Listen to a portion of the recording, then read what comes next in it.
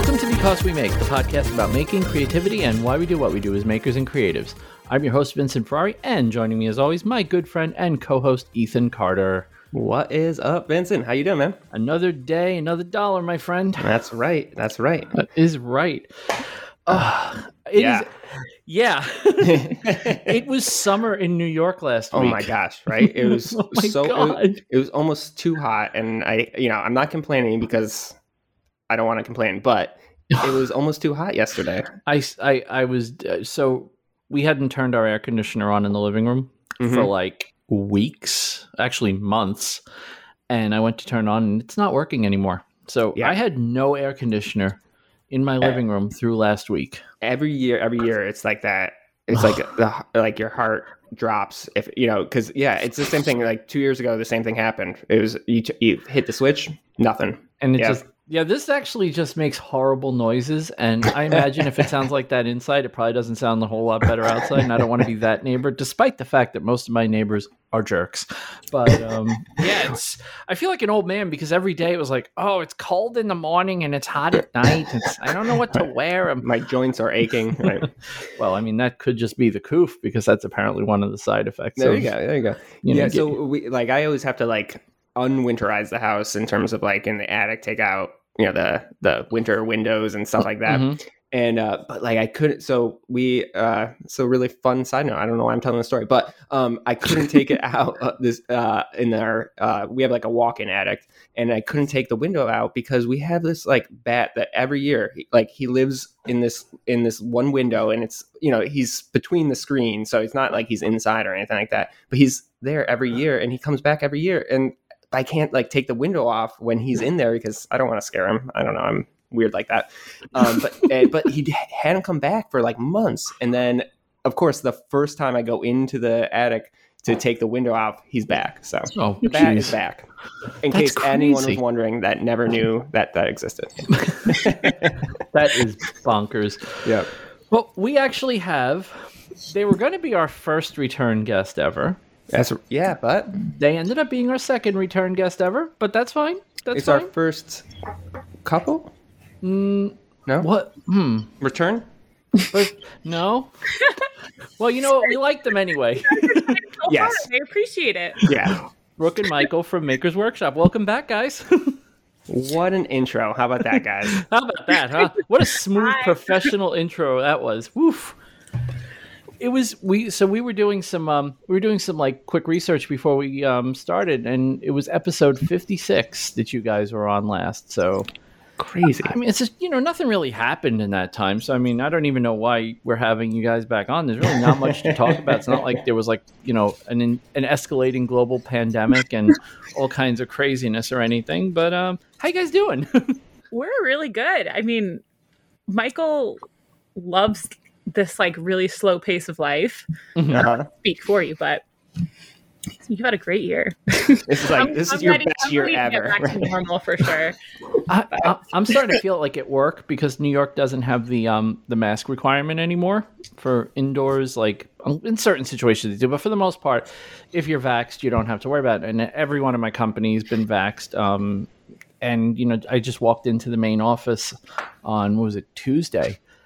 And it was just oh, look, it's everyone has a face again. It was so bizarre. I got so used to everyone having a mask and wearing the mask myself. And it was just so nice to see people smile and be able to hear people. Cause I don't know why, but I have trouble hearing people if I can't reid their lips. So it's so nice. I kind of want to be can I continue wearing the mask even if I don't have to? I'm the opposite. I'm I love the mask. But. Well, you guys, the quick little video that you had in your stories and on your TikTok of you sitting by the window at the makerspace. And people. Hey, people. We're on a downtown, our makerspaces. So that front window, usually it's pretty, I don't want to say crowded, but there's usually people going back and forth all the time. And it's been really odd this past year because you look out there and it's been empty. So it was a joke, obviously, for Instagram, but You know, there's always a seed of truth in the joke. Where exactly. What is this? It's weird because you start to notice it just in general foot traffic, but also like driving to work is slowly starting to take me a little longer every day. Mm-hmm. Whereas I used to be able to whiz to work in like 20 minutes. Now it's taking me a little over a half hour. And it's like, wow, this is escalating rather quickly. I know. Yeah, traffic here is definitely like back to pre-pandemic levels.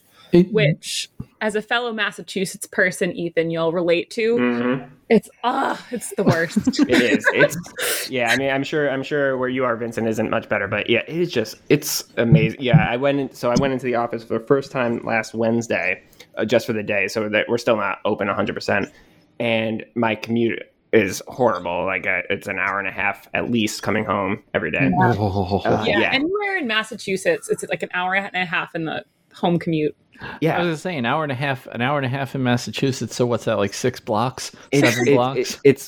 So just for reference, in the morning it's about an hour 10, which is like inconsistent, very little traffic, a little bit slow down. You know, no traffic, probably an hour, but it just goes to show you and it can go from an hour and a half to like 2.5 hours from like out of nowhere. Like there's no accidents, there's no Taylor Swift concerts at Gillette Stadium. Like there's there's no reason for there to be traffic, and then it takes like an extra hour. It's just amazing. But it's something else, because I like in normal times I'm typically commuting from the direction of the city anyway, home every day, and it's like an hour to 2 hours. It's really just a gamble. You don't know what you're gonna get, and you better hope there's good music on the radio.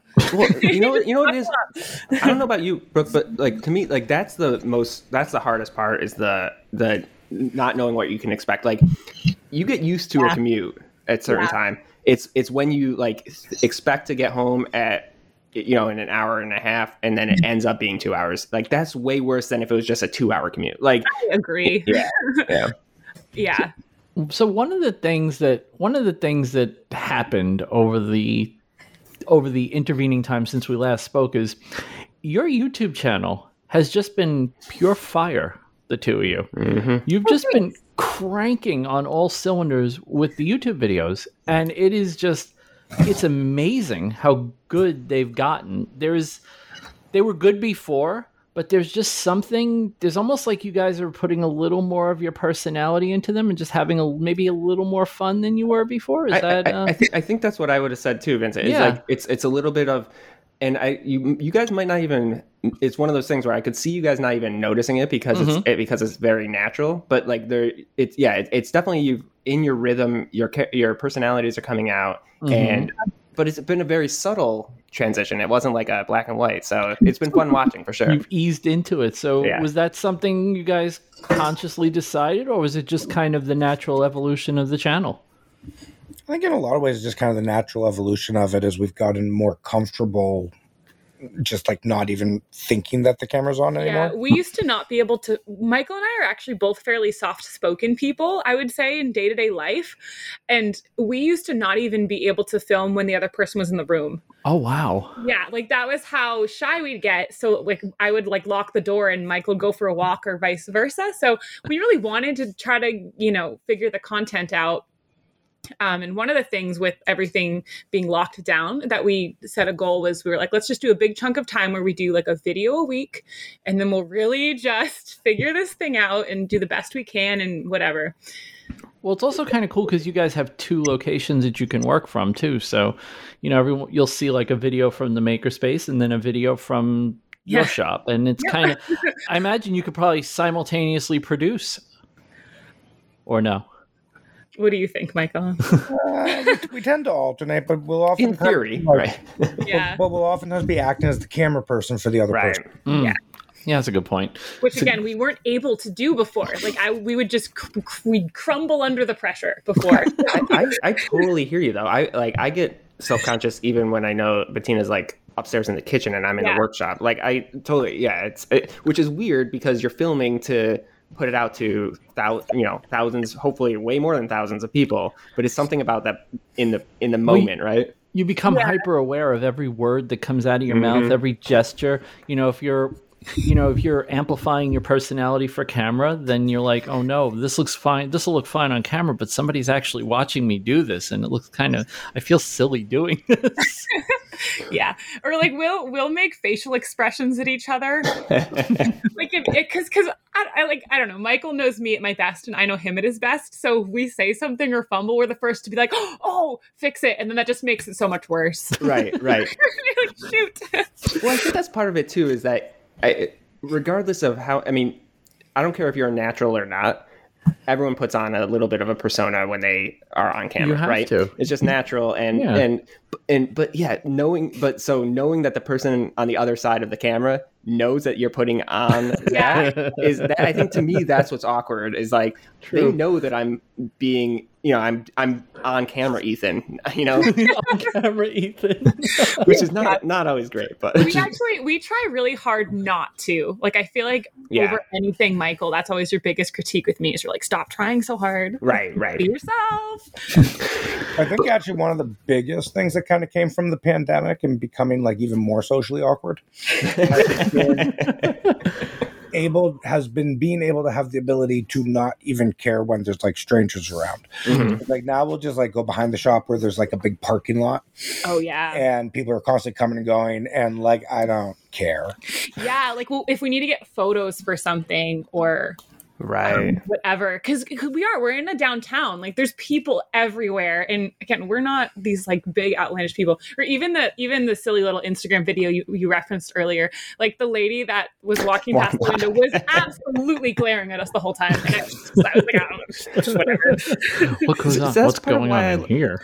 That's part of why I like the mask though, because again, I know that it makes no difference to them, but for me, I'm like, they have no idea who I am because I'm wearing a mask or something, Or there's like a Mexican restaurant that has delicious tacos that is directly facing the back step of our makerspace that's pictured all the time, but like literally they just have a full out view of our back stoop. So when we're back there trying to take pictures, there's people eating tacos and drinking margaritas staring at us the whole time. So I was trying to film a transition video where I'm sending something to another maker. So I was trying to I had my tripod set up this weekend, and I was driving my car, and so I drive up to the point where the camera, I was in film, and I was like tossing the thing out of my driver's side window, and I could not get it, and I did it probably 4 or 5 times in my driveway, and every time we're on like a slope, so like backing up makes like a lot of noise in your car, it's like, and like literally my neighbors across the street were staring at me, people walking by were staring at me, and I'm like, all right, that third take, we're going with that one because that's the one. It doesn't these matter. are my neighbors. Like they know who I am. Like Yeah, I have a funny little anecdote here too. So in February, I was on the front windows of VS Pink stores nationwide. But I needed to get photos for it, and they had sent us. There was a specific date that we needed photos on. Blah blah blah blah blah, and like. The lighting was right, and I remember it was like crowded downtown, and I just had this moment clicking in my head where I was like, you know what, Brooke, screw it. Like, you need to do this. Take the stupid pictures. Don't get embarrassed. It's hard. It is. And actually, even better, the front windows at our shop, they're really big and they're glass, and there's some sort of mental block that people get when there's glass between your face and their face. Where it's like, your face is still 6 inches away from my face right now, Right. And there's just total mental block. And I don't know if they can see us less clearly than we can see them, but like we'll take pictures right up on that front window because the lighting's great. Mm-hmm. And always there's someone like you just out of frame. There's a person with their face squished up on the window. Like, what are they doing? Yeah. It's so funny. And then the second we tried waving at one point, because we're like, maybe if we just wave, it'll make it less awkward. Just like break the ice. More awkward. Much more awkward. They like scurry away. They're like, oh my God, they can see me. You're literally 6 inches from my face, sir. Yeah. Do you think this is like a one-way mirror? Like it's not an aquarium, folks. Yeah. I know. I always will like film funny little snarky comments about it on the Instagram story, but then I get worried that people will see it and think I'm being like a jerk about it because I don't intend it in that tone at all. It's right. You're just having the fun. Funniest thing.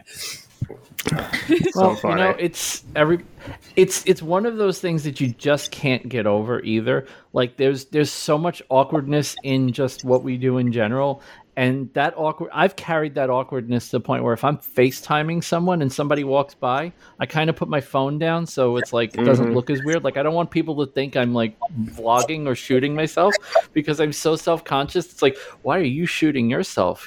You're too old for that. Why are you doing that? No, I'm just FaceTiming. Well, why are you FaceTiming? That's even weirder. It's like, all right, I'm just gonna hide and die now.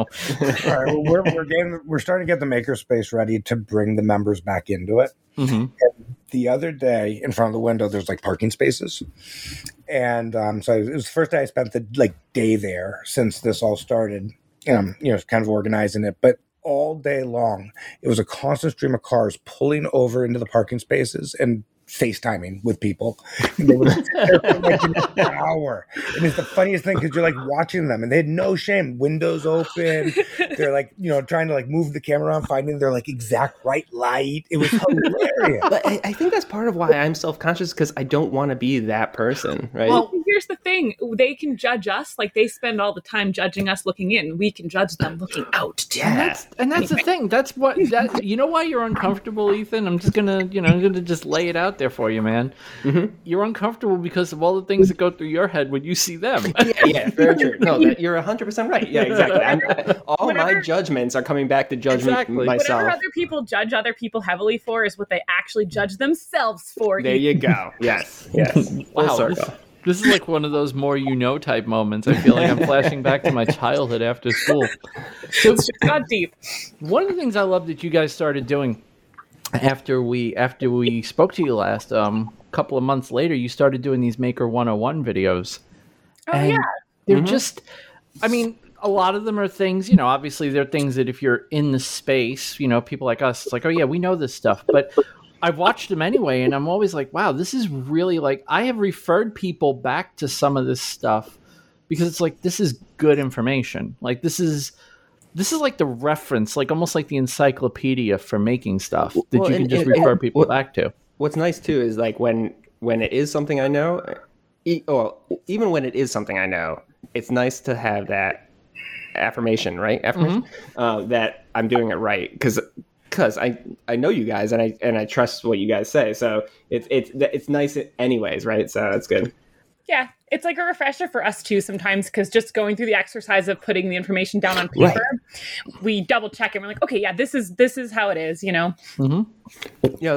That's a really good point too. Like sometimes when someone asks me about something I do and I explain it, I'm like, oh, that's why I do it. Yep. Yeah. It's like a perfect example of that is the power drill, impact driver, hammer drill video.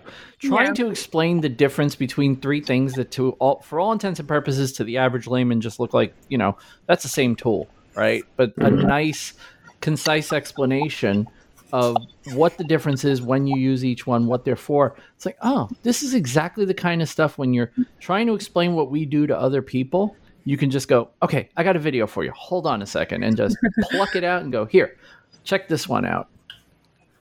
Yeah, and we also, it's funny that you mentioned the personality thing because we also looked at doing those for a little bit as an easy way to just get used to being on camera together and just in like little short bursts. Well, that was something else that you guys are doing more of. I don't know if maybe I just noticed it more, but you guys are on camera together more now. Absolutely. Yeah.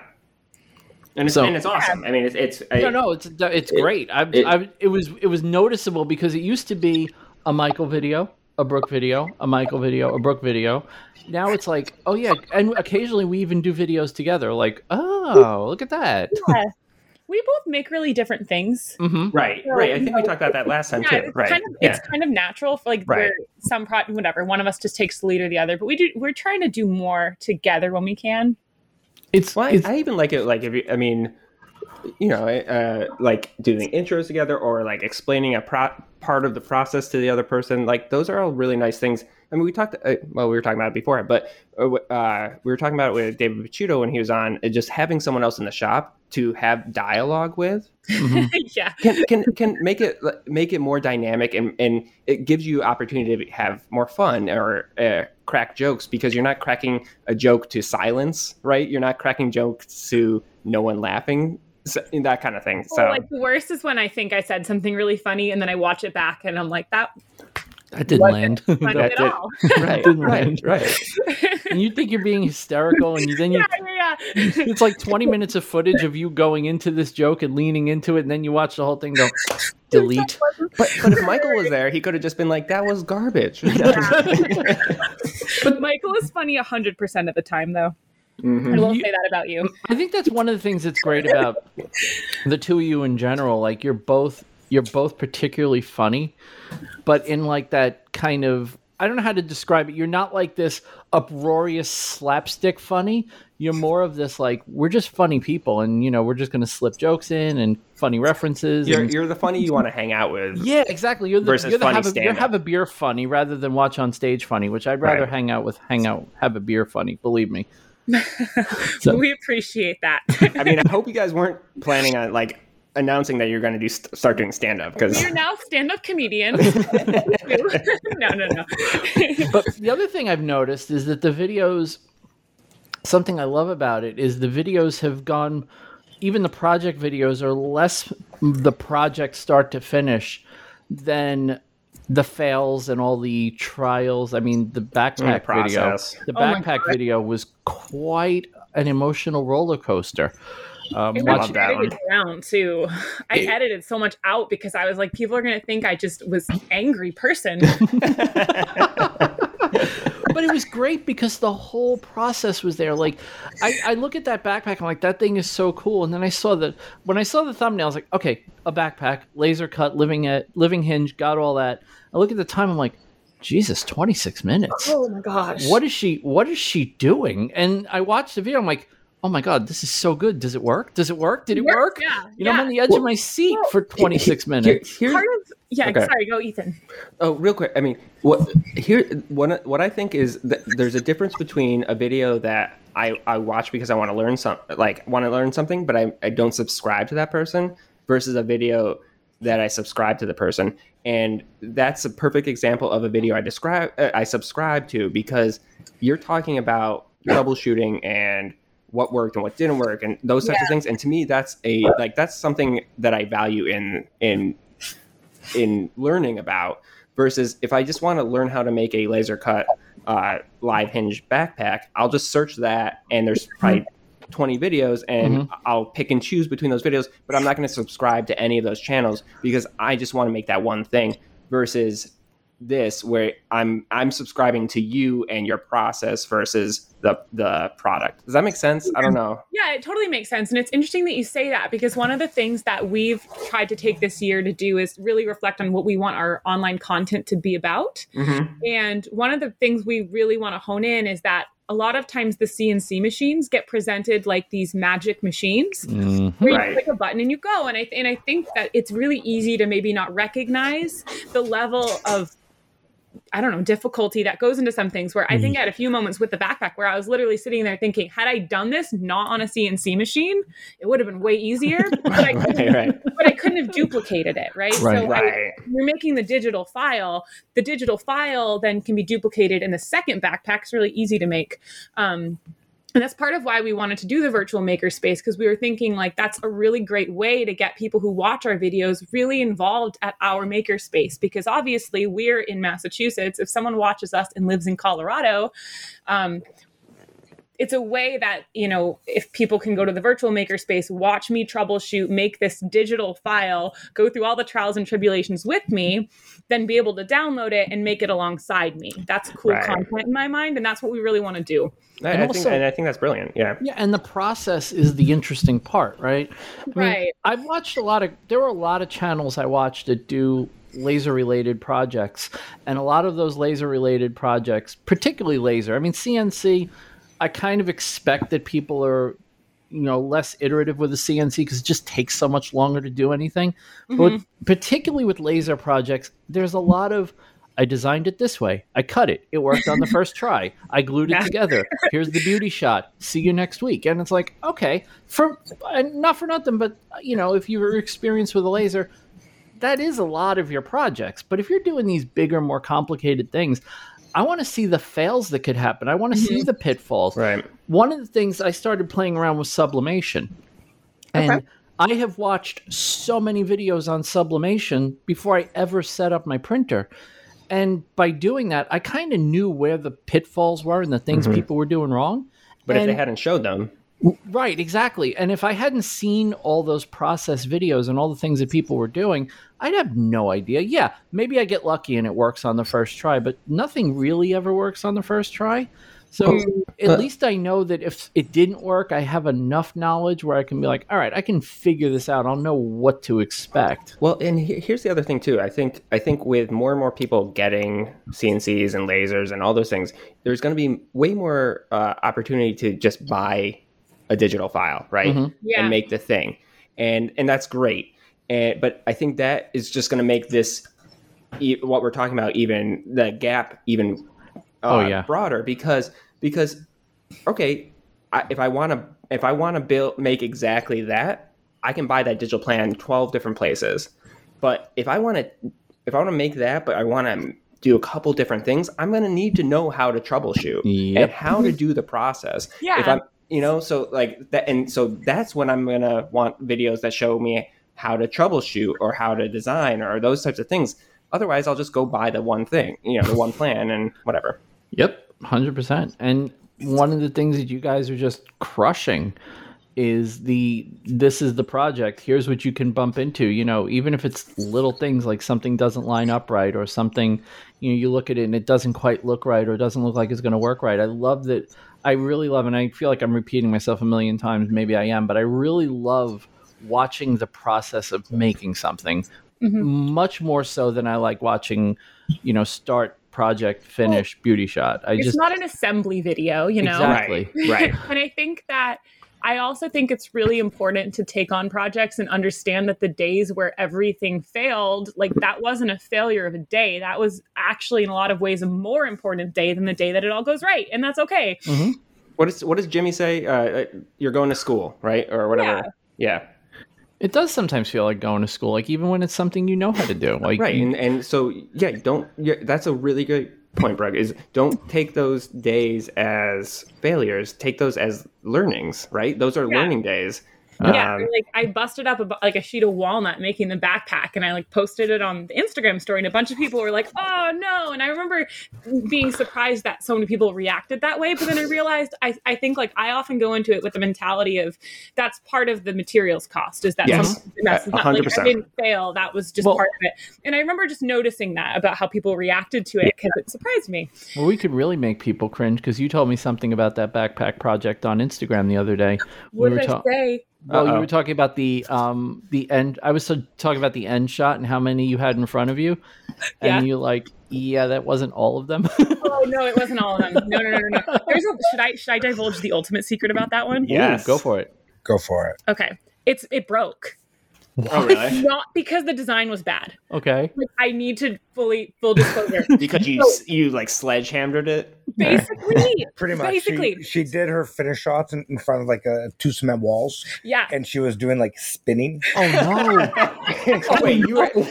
Wait, I never would have expected you to have a spinning shot. but remember when I was saying that back step, that cement wall is on the back step, there's a whole Mexican restaurant filled with people eating tacos, drinking margaritas, staring at me. Well, I had an hour to get these finish shots done. So I was like, I'm not going to care. And I was doing my thing. And I smacked my back into the cement wall with the backpack on. And it actually survived the first time. I looked at it and I was like, the first time. The first time. Survived. And I was like, dang, Brooke, good craftsmanship. I took it as a win. But then I went back inside and put it down, and I gently set it on the table, and then it went. And actually, it was only one small component that broke. It wasn't a major catastrophe. Okay. And everything was wood glued together. So it's just, it's really so bad. Funny. I had a day of needing to mourn the loss. I was sitting there what just happened? And hear the crunch, your heart jumps into your throat, and you're just hoping it's not as bad as it sounded when it happened. You post on Instagram, deep discount for... No. So you've made a lot of interesting fashion accessory type things on the laser. Do you actually use them? Yeah. Cool. Oh, yeah. Yeah. I mean, I haven't had anywhere to go.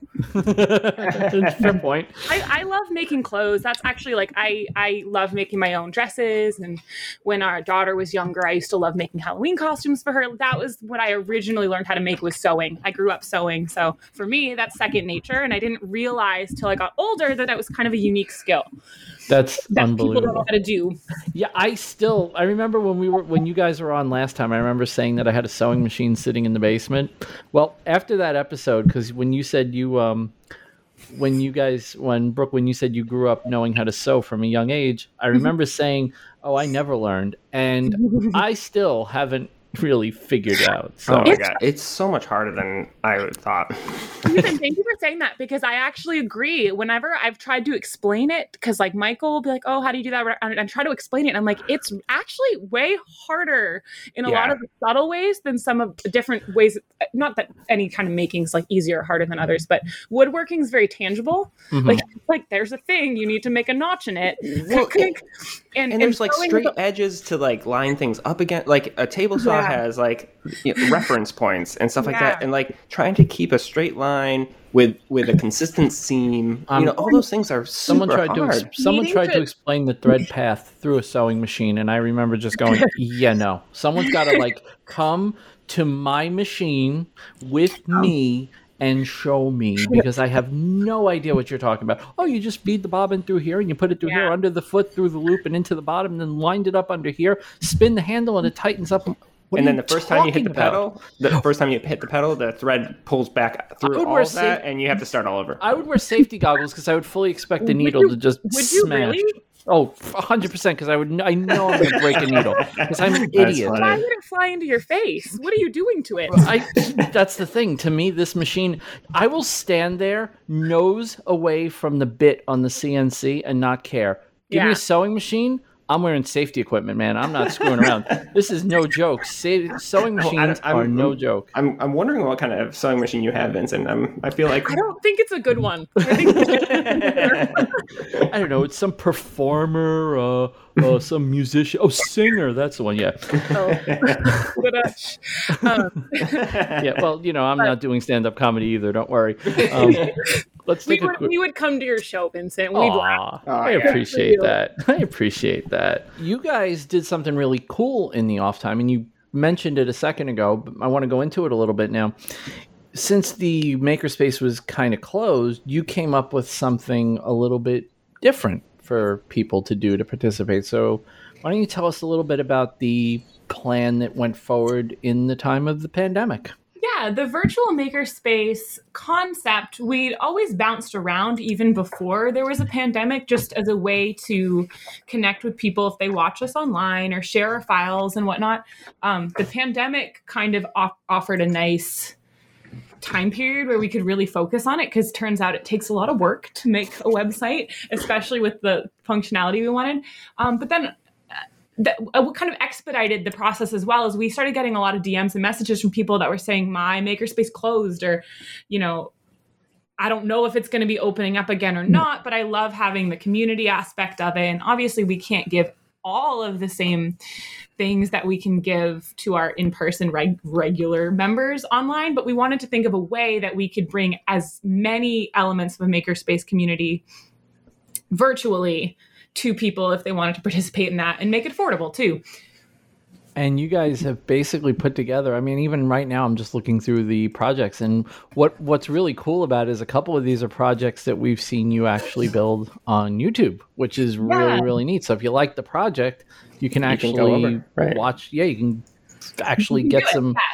Yeah, that's pretty freaking cool. That's pretty cool. Earlier you were mentioning the part about, the different trials and tribulations and the different things that goes into it. Mm-hmm. And one of the other thoughts around that is, if you download one of the files, we supply all of not only the finished files, but also the working files. Oh. So they're very easily imported into a modeling program and modified. Yeah. So if you do want to make the backpack, but change a little detail, we've formatted all the files where you can do that. That's super interesting. Yeah, that's super cool. Yeah, that's the money right there, because now it's like, oh, I don't have to build your exact backpack. I can build, you know, I can build one with the awkward opening in the front like it had and stuff like that. You want the awkward version. Of course. It's a really cool concept, and it's interesting to see. I know you said you were working on it beforehand, but it is interesting to see how the pandemic has made people more creative in how they get together. You know, Ethan and I are both part of a group called Makers on Zoom Having Coffee. I see people, you know, a lot of people I know are on Clubhouse pretty much 24/7, it appears.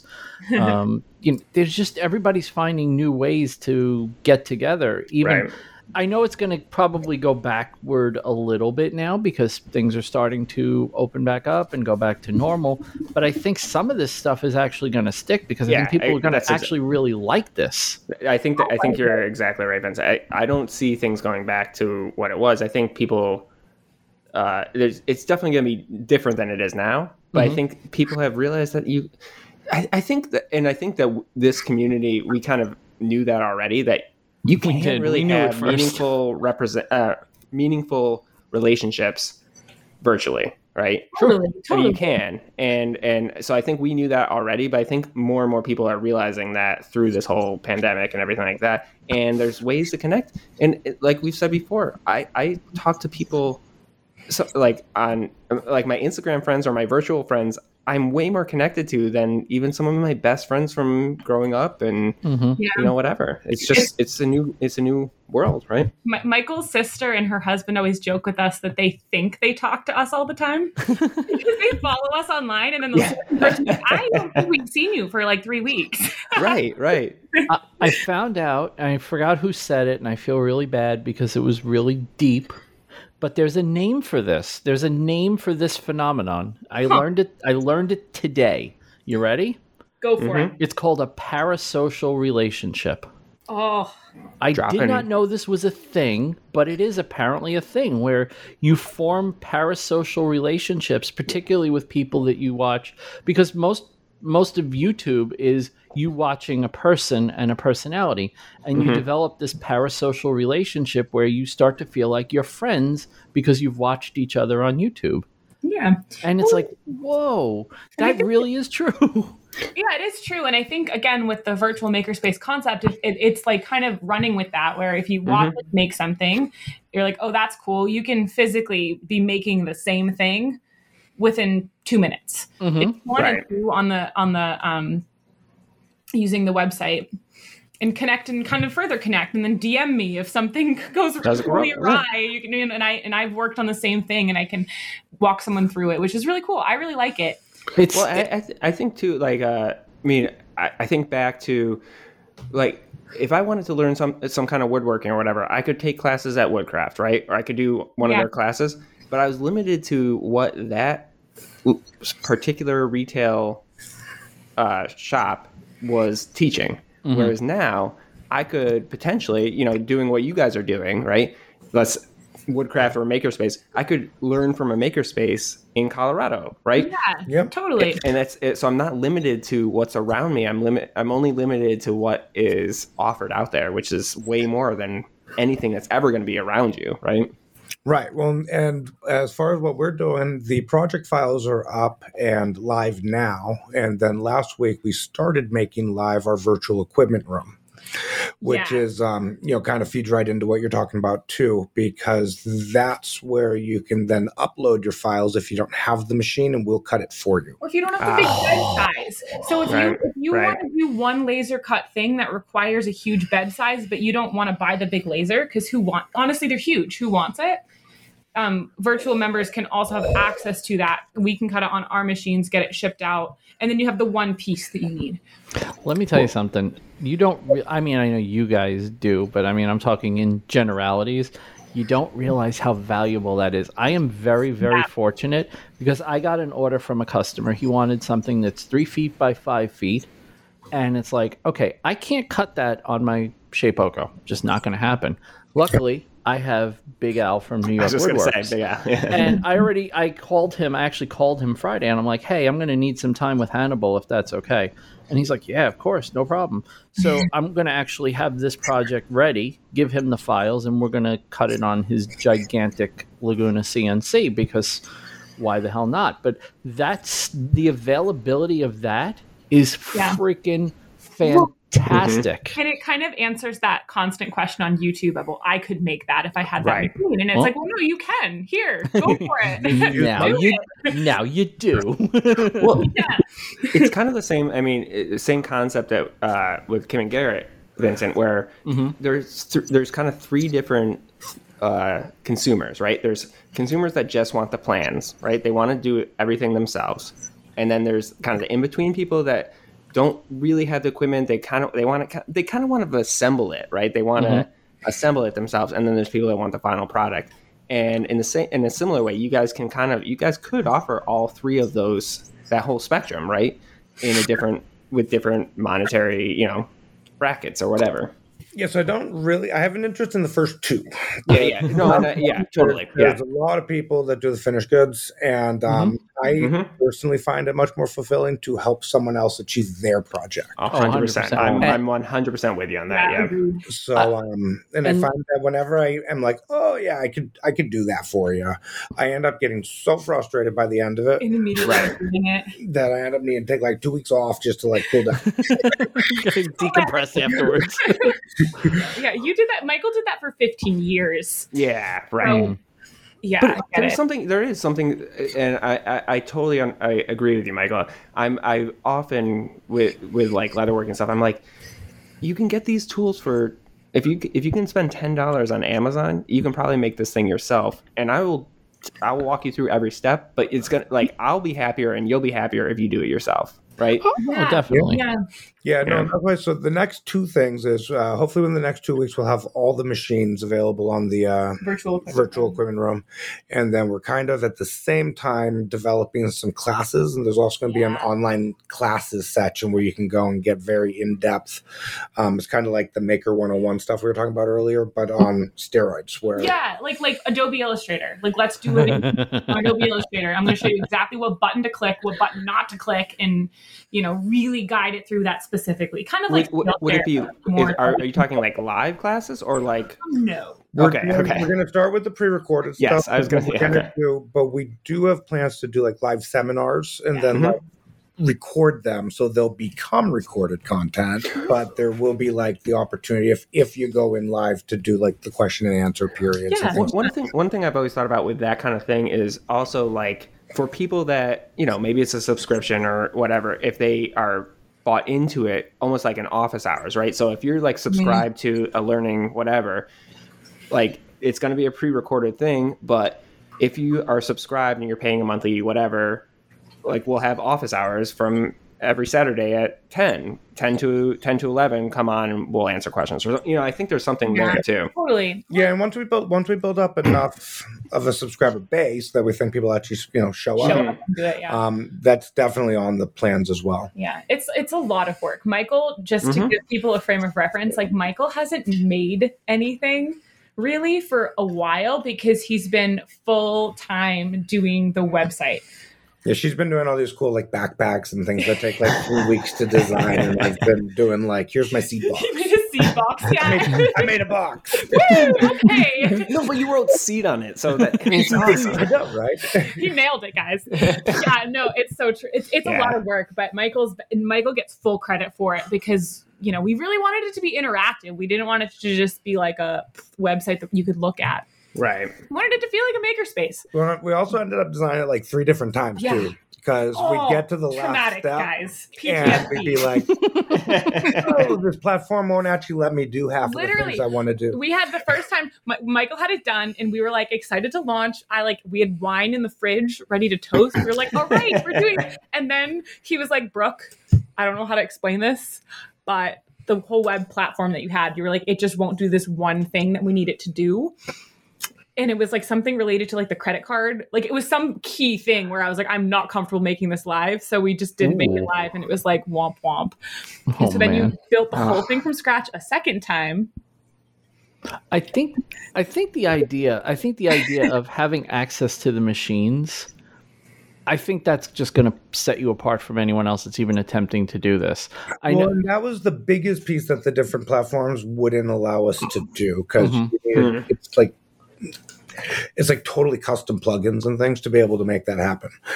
It's kind of crazy. Like I'm looking through the way like this upload, the 3D printer. That's the one that's available now. Yeah, this is just absolutely brilliant. Like the idea that if I'm working on a project, and it's like, oh, I could really use a 3D printed part. Oh, look, somebody on Thingiverse already had this, but I don't have a 3D printer. This just knocks down all the barriers. No shade to Thingiverse, but oftentimes the stuff doesn't work.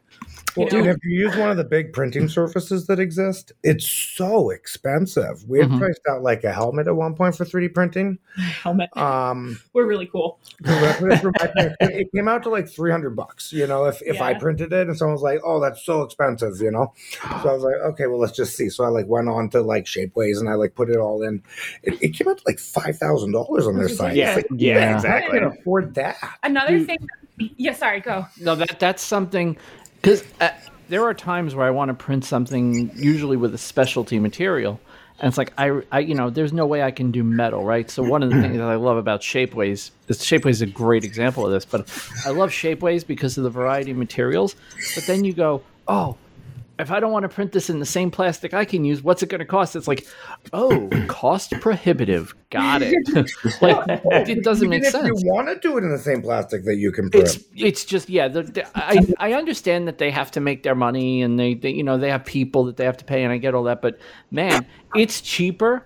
If you have a project in mind, in some cases, it's actually cheaper to just go buy the printer. One of the biggest pet peeves of ours when we first opened the makerspace, like I said, we're on a main street, so people will wander in off the street, and it's shocking how many times people will come in and be like, "Oh, you guys 3D print here?" And we're like, yeah. They're like, there's this part I need. It's a hyper specific thing because I'm refurbing a toy from the 70s. It's this specific part. It looks like this. I found it on eBay. Could you believe it? It was $25. It's like, you guys. For 5 of them. Right? And you're like, buy it. Buy it. Literally. I do every single time. Yeah. I can't model it, print it. Sure, maybe it costs like 50 cents worth of filament.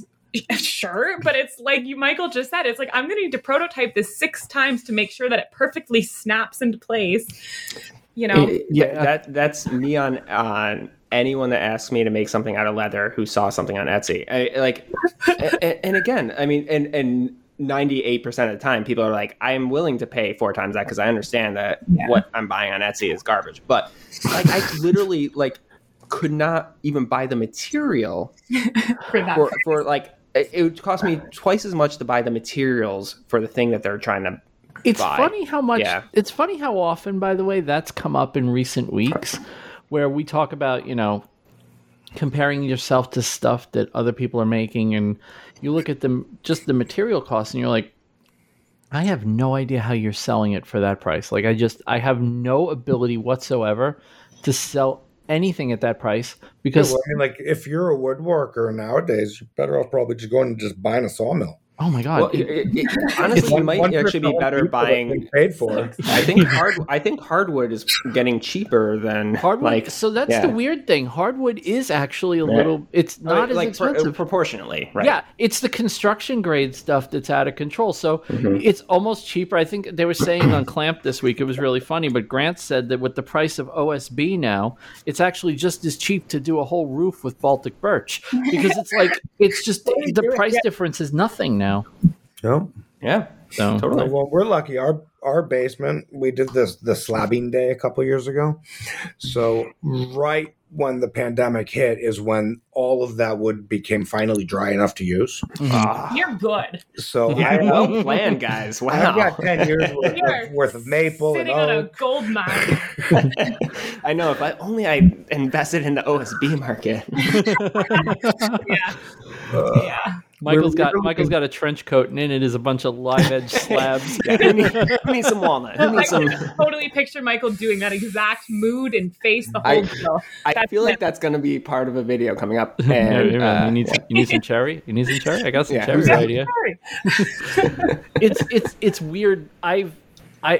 It's my whole woodworking thing seems to have slowed down a lot right around the time the prices went up. So I haven't really felt that pinch that everyone's talking about, but I know it's coming. I know that the business is going to start picking back up again, and I'm a little scared at what I'm going to find. But I'm looking at the prices, and like, walnut, cherry, padauk, maple, the woods I use the most, they're not really that much more. No, they haven't jumped up in the same proportion. No. That's, I guess that's how we should frame it. Some of the stuff, right. I mean, we're in the process. I wanted to basically make some rustic looking tabletops for the dining room table, for the coffee table, and the 2 end tables in the living room, just to put new tops on and make them a little fresher, because we're staging the house to sell it. Mm-hmm. So we want it to look, we want to look like the hipsters that we're supposed to be to live here.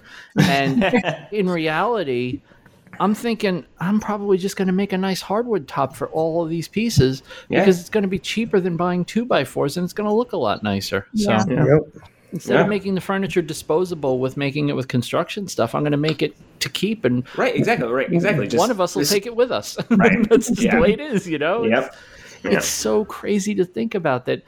The stuff that used to be cheap that you wouldn't touch, and now it's like, I think I'm gonna build a deck out of solid walnut just because it's cheaper. Why not? We're like kind of snobs with that. We hate working with plywood, both of us. Every time we do anything out of plywood anyway, we're like, I don't like.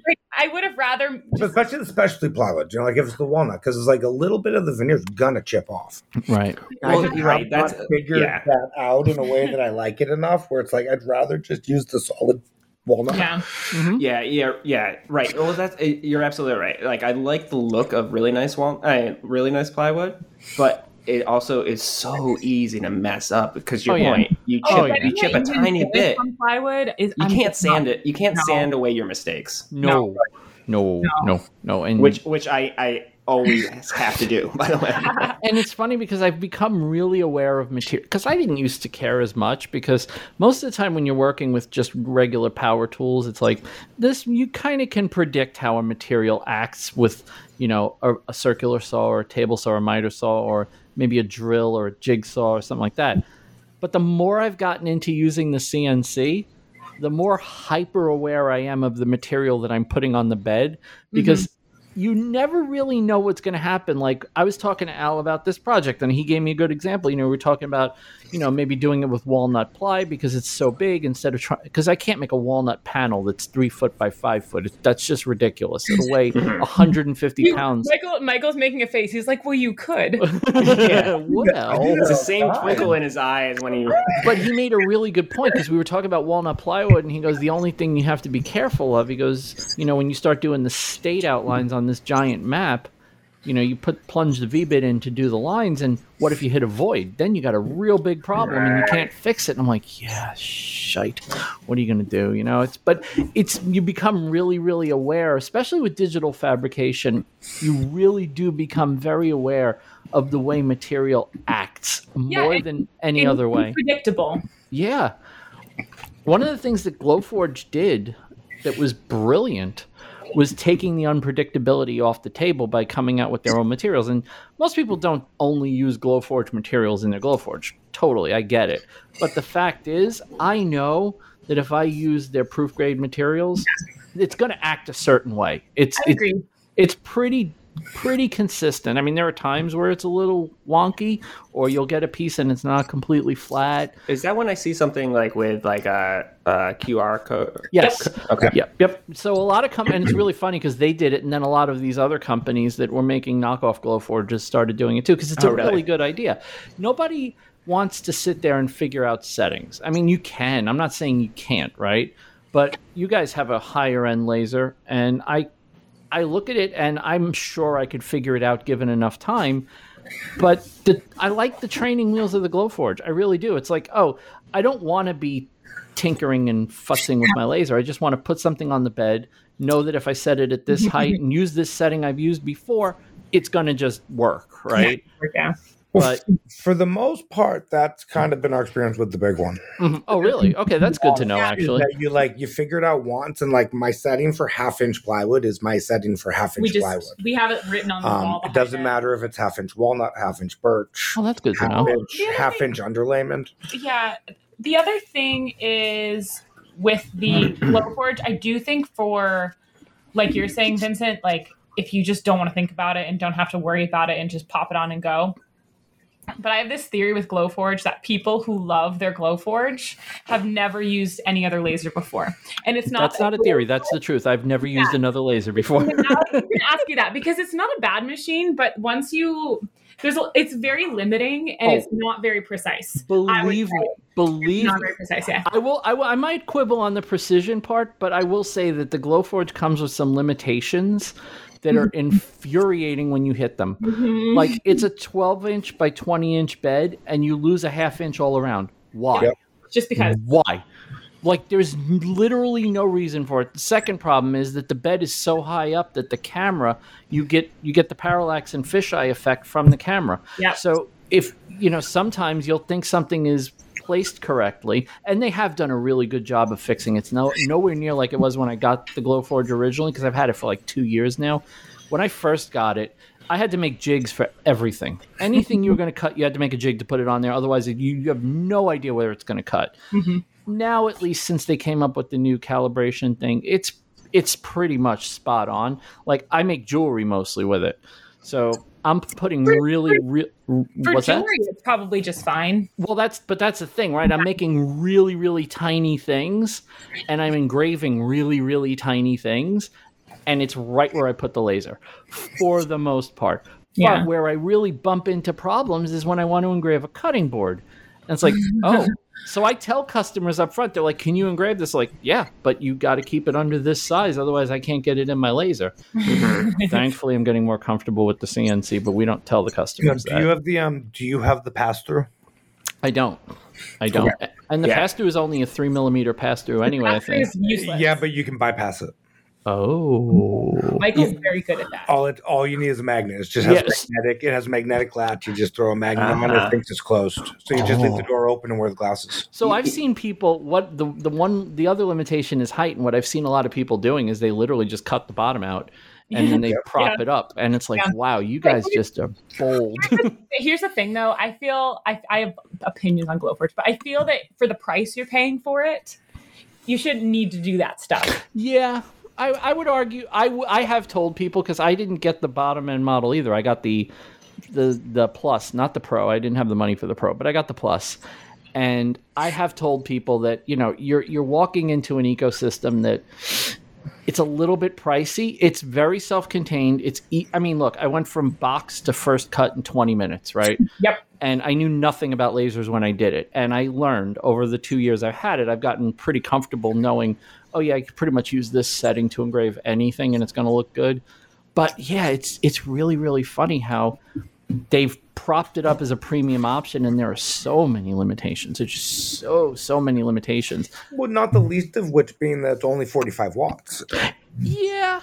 I mean, that limits you in speed, and like our big one the is bed size faster, is very small for premium. We have a huge laser. So like you said, you're doing mostly the jewelry, but the minute you want to do, like I said, that cutting board, or if you want to try to do like engrave on a tissue box, like you just can't. Engrave on a tissue box? What are you going to engrave on a tissue box, Michael? Maybe. I was engraving agates for a friend's birthday party, and I was doing like 30 at a run, and it was taking an hour and 20 minutes to engrave. Because you have to go so slow because of the power of the laser. So you have to slow it down. If it's 45 watts, you got to bring the speed way, way down so it has enough time to burn the glass. So there are definite, and it's weird because these are all things that you kind of become a de facto expert at.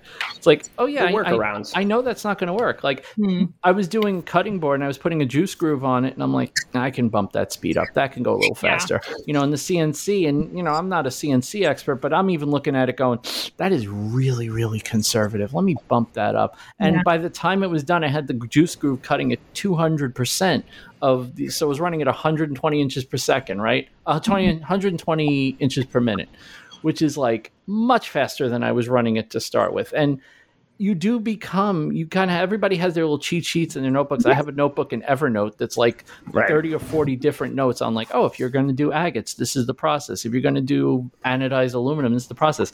This is where the makerspace kicks ass. I was going to say, it circles right back to that topic we started with, where I think the CNC machines get marketed often as these magic machines, and like it's so easy, and it's its own skill set to look and say that I'm like a fine woodworker. That's not true, but it's a totally different skill set, and there's a lot of feel and experience that goes into figuring out how to navigate it.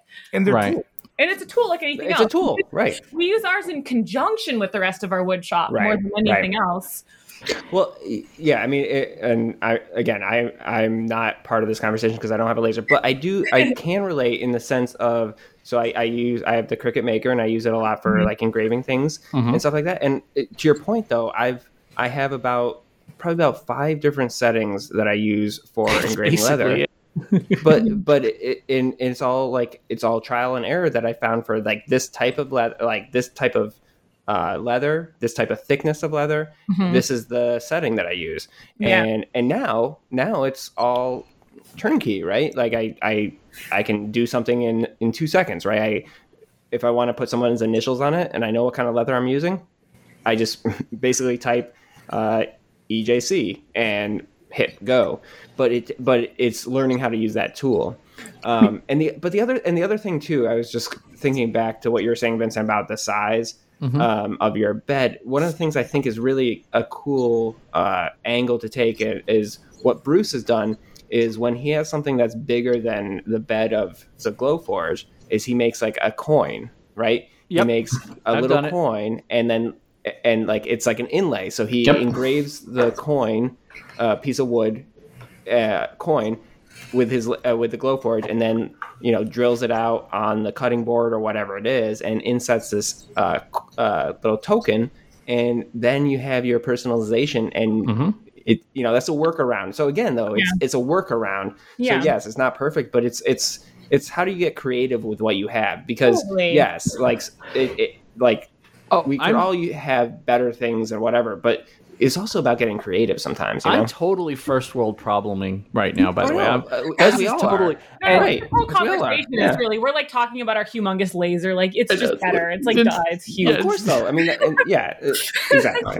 But it's interesting. I didn't mean that in a bad way at all. I meant that just you're right. But there's not. No, you're 100% right, though. There is a certain amount of you work with what you have, right? So I don't have, even if I wanted one, like I'm not going to lie, I've wanted a saw stop since I started woodworking, right? Oh, yeah, right. I don't have the room in my shop for a cabinet saw of any kind.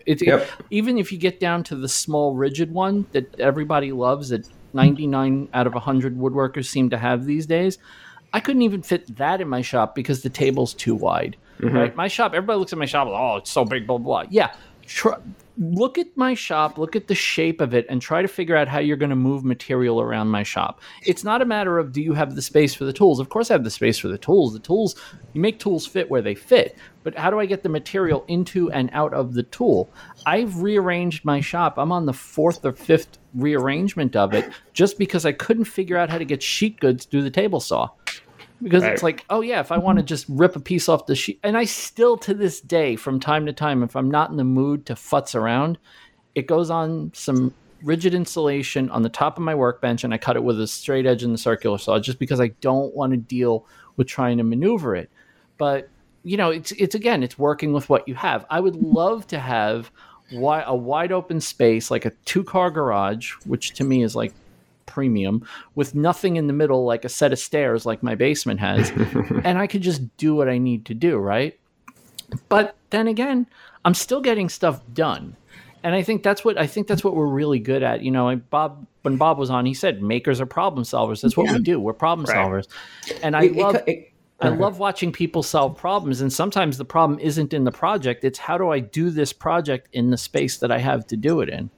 And it comes down to efficiency too. I mean, that's the thing. Is like a lot of times you can do a thing, you can figure out a solution, but it's not efficient. Like, and so that's when if you do have the space and you do have the ability, it totally makes sense to do that, even if you could figure it out another way around it. But one of the things I love about you guys is the way you embrace all the disciplines, right? So you have the you have all the robot army that does some things. And you actually know how to do like traditional woodwork. Like your woodworking projects have always been exceptionally good. And you actually just got a new toy, didn't you guys? Did. No, did they? I hadn't noticed. Want to tell us the story? You didn't notice that? We're kind of part of it. Did they know that? Wait, what? The CNC router? Is that what we're talking about? Yeah.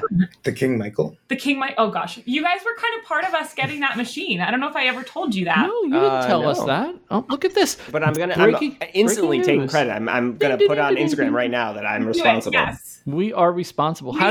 We had loosely mentioned last time we were on the podcast, you had asked Michael what he wanted next. Mm-hmm. And he said a big CNC router.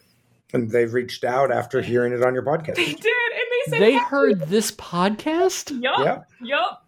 Well, hell. Well, and they reached out. It was like clockwork. It was like the week after, and I was like, "What the heck is your magical power, Michael?" Stuff like this happens to Michael all the time. I don't understand it, but I go with it. Wow. And they wanted a big one, and they were like, "The one kicker is it's this big. Like, can you fit this?" And you're like, we'll figure out a way. Basically. I have to add an addition to the house. We will fit this. Yeah. Guess we're building a shed, y'all. Yeah. Can your machine build an extra outbuilding? How long can it be outside before we have to get it? I'm figuring if it could be outside for 2 days, we can make it fit. Vincent, I'm just thinking back to Brandy's episode where she built she built she built her workshop before they built their house. Yeah, they were living in an RV on the driveway while they built the workshop before the house was finished. It's absolutely genius. You need the workshop to finish the house, right?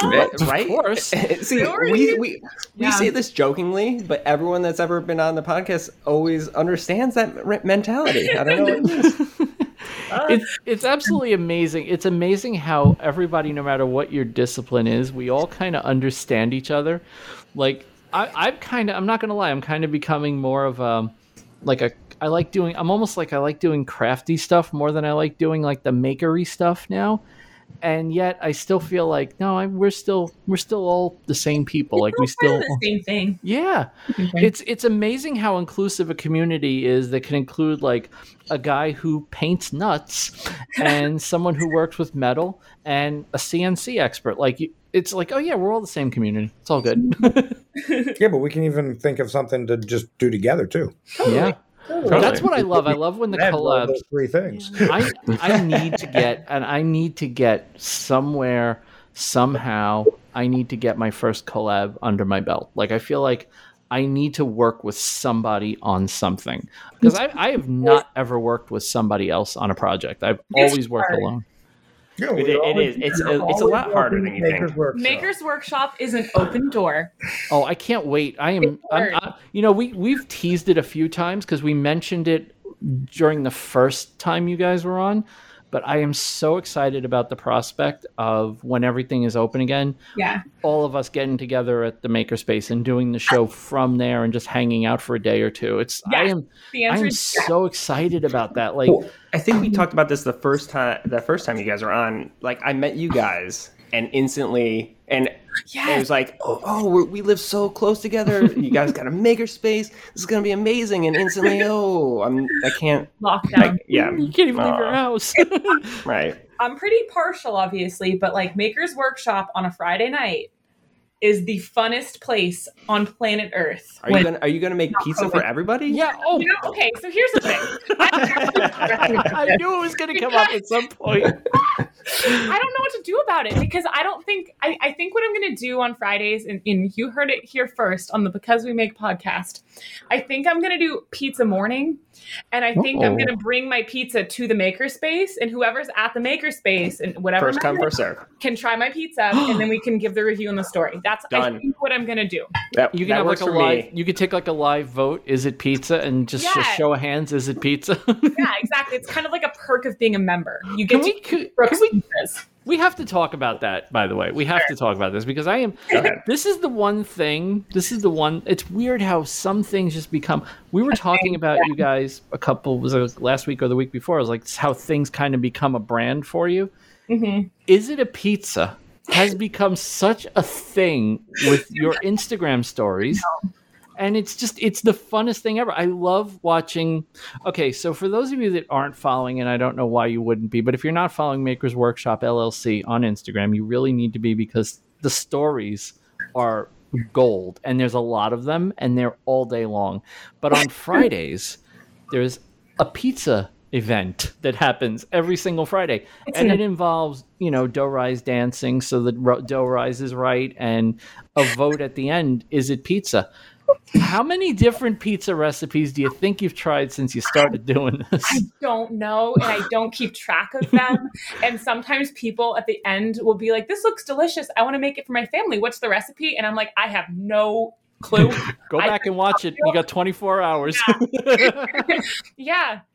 It just kind of became a thing. And actually, in our household, the three of us that live here, whatever. When lockdown started, we were like, we need to do something every week to kind of like mark a week and just have some semblance of totally like rhythm. And independent of the Instagram story, I started making pizza on Friday and we watched a movie. And at one point I had posted a picture of a pizza that I made, and it was a barbecue chicken pizza. I remember it. One of my favorites. I posted it being like, cooked tonight kind of thing. And I instantly got a bunch of DMs of people being like, that is not a pizza, Brooke. What is Shoot, tell me, screenshot that. I want to know who those people are. No, I can tell you their names because I learned who the pizza purists are. You don't need that negativity in your life. Let's be honest. I don't. They know who they are. Jenny and Davis and Keith Decent. Those are the two pizza purists. No. Wow. Specifically Davis. Specifically Davis. There's the pizza purists. I can never please them. It's fine. We're all friends. That's hilarious. But that's how it started, because I thought it was hysterical. It got such a reaction, and I wasn't posting it with the intent of getting a reaction. I was posting it and like made a pizza. And so then the next week I was like, I'm going to milk this a little bit. So, I like milked it a little bit more, and people like kept responding, and then it just grew into this thing, and I've been sent free knives. That's so funny. That's like amazing. But by makers. By makers, yes. Oh, yeah.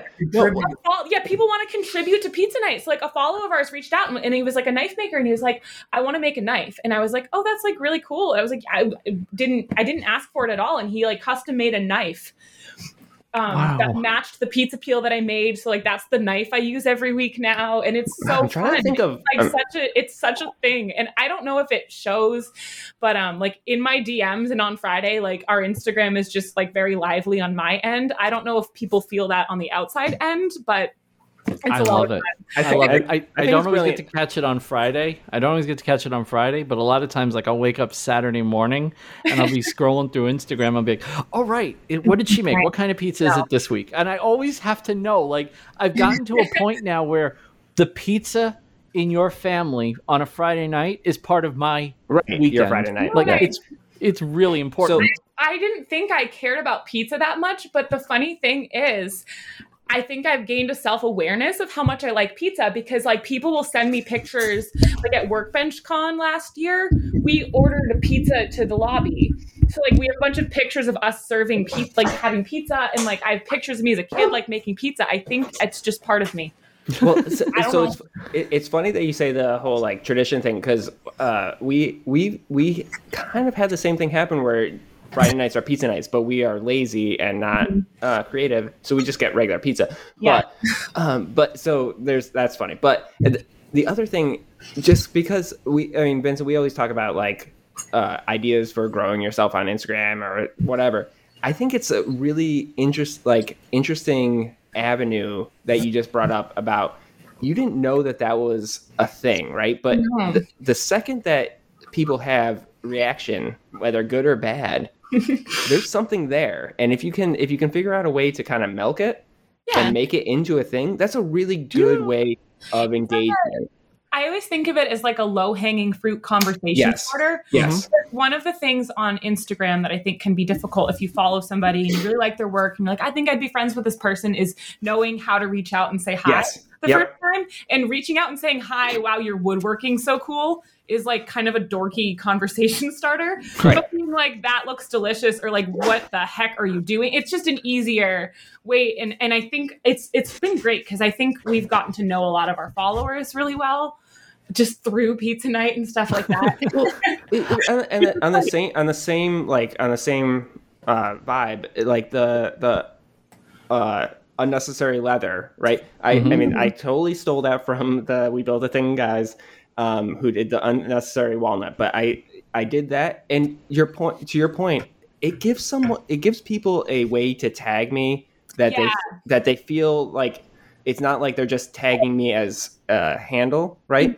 Yeah. There's kind of like I'm in on the inside joke, and they are, and I mean that in the nicest. Like I totally agree with that. Like they're in on the joke, and it's a way of that for them to kind of connect, and I love that. I think and me personally, I'm so like appreciative and humbled by it. You know? Do you know? I haven't really done a whole ton of like woodworking projects that weren't somewhat rushed lately.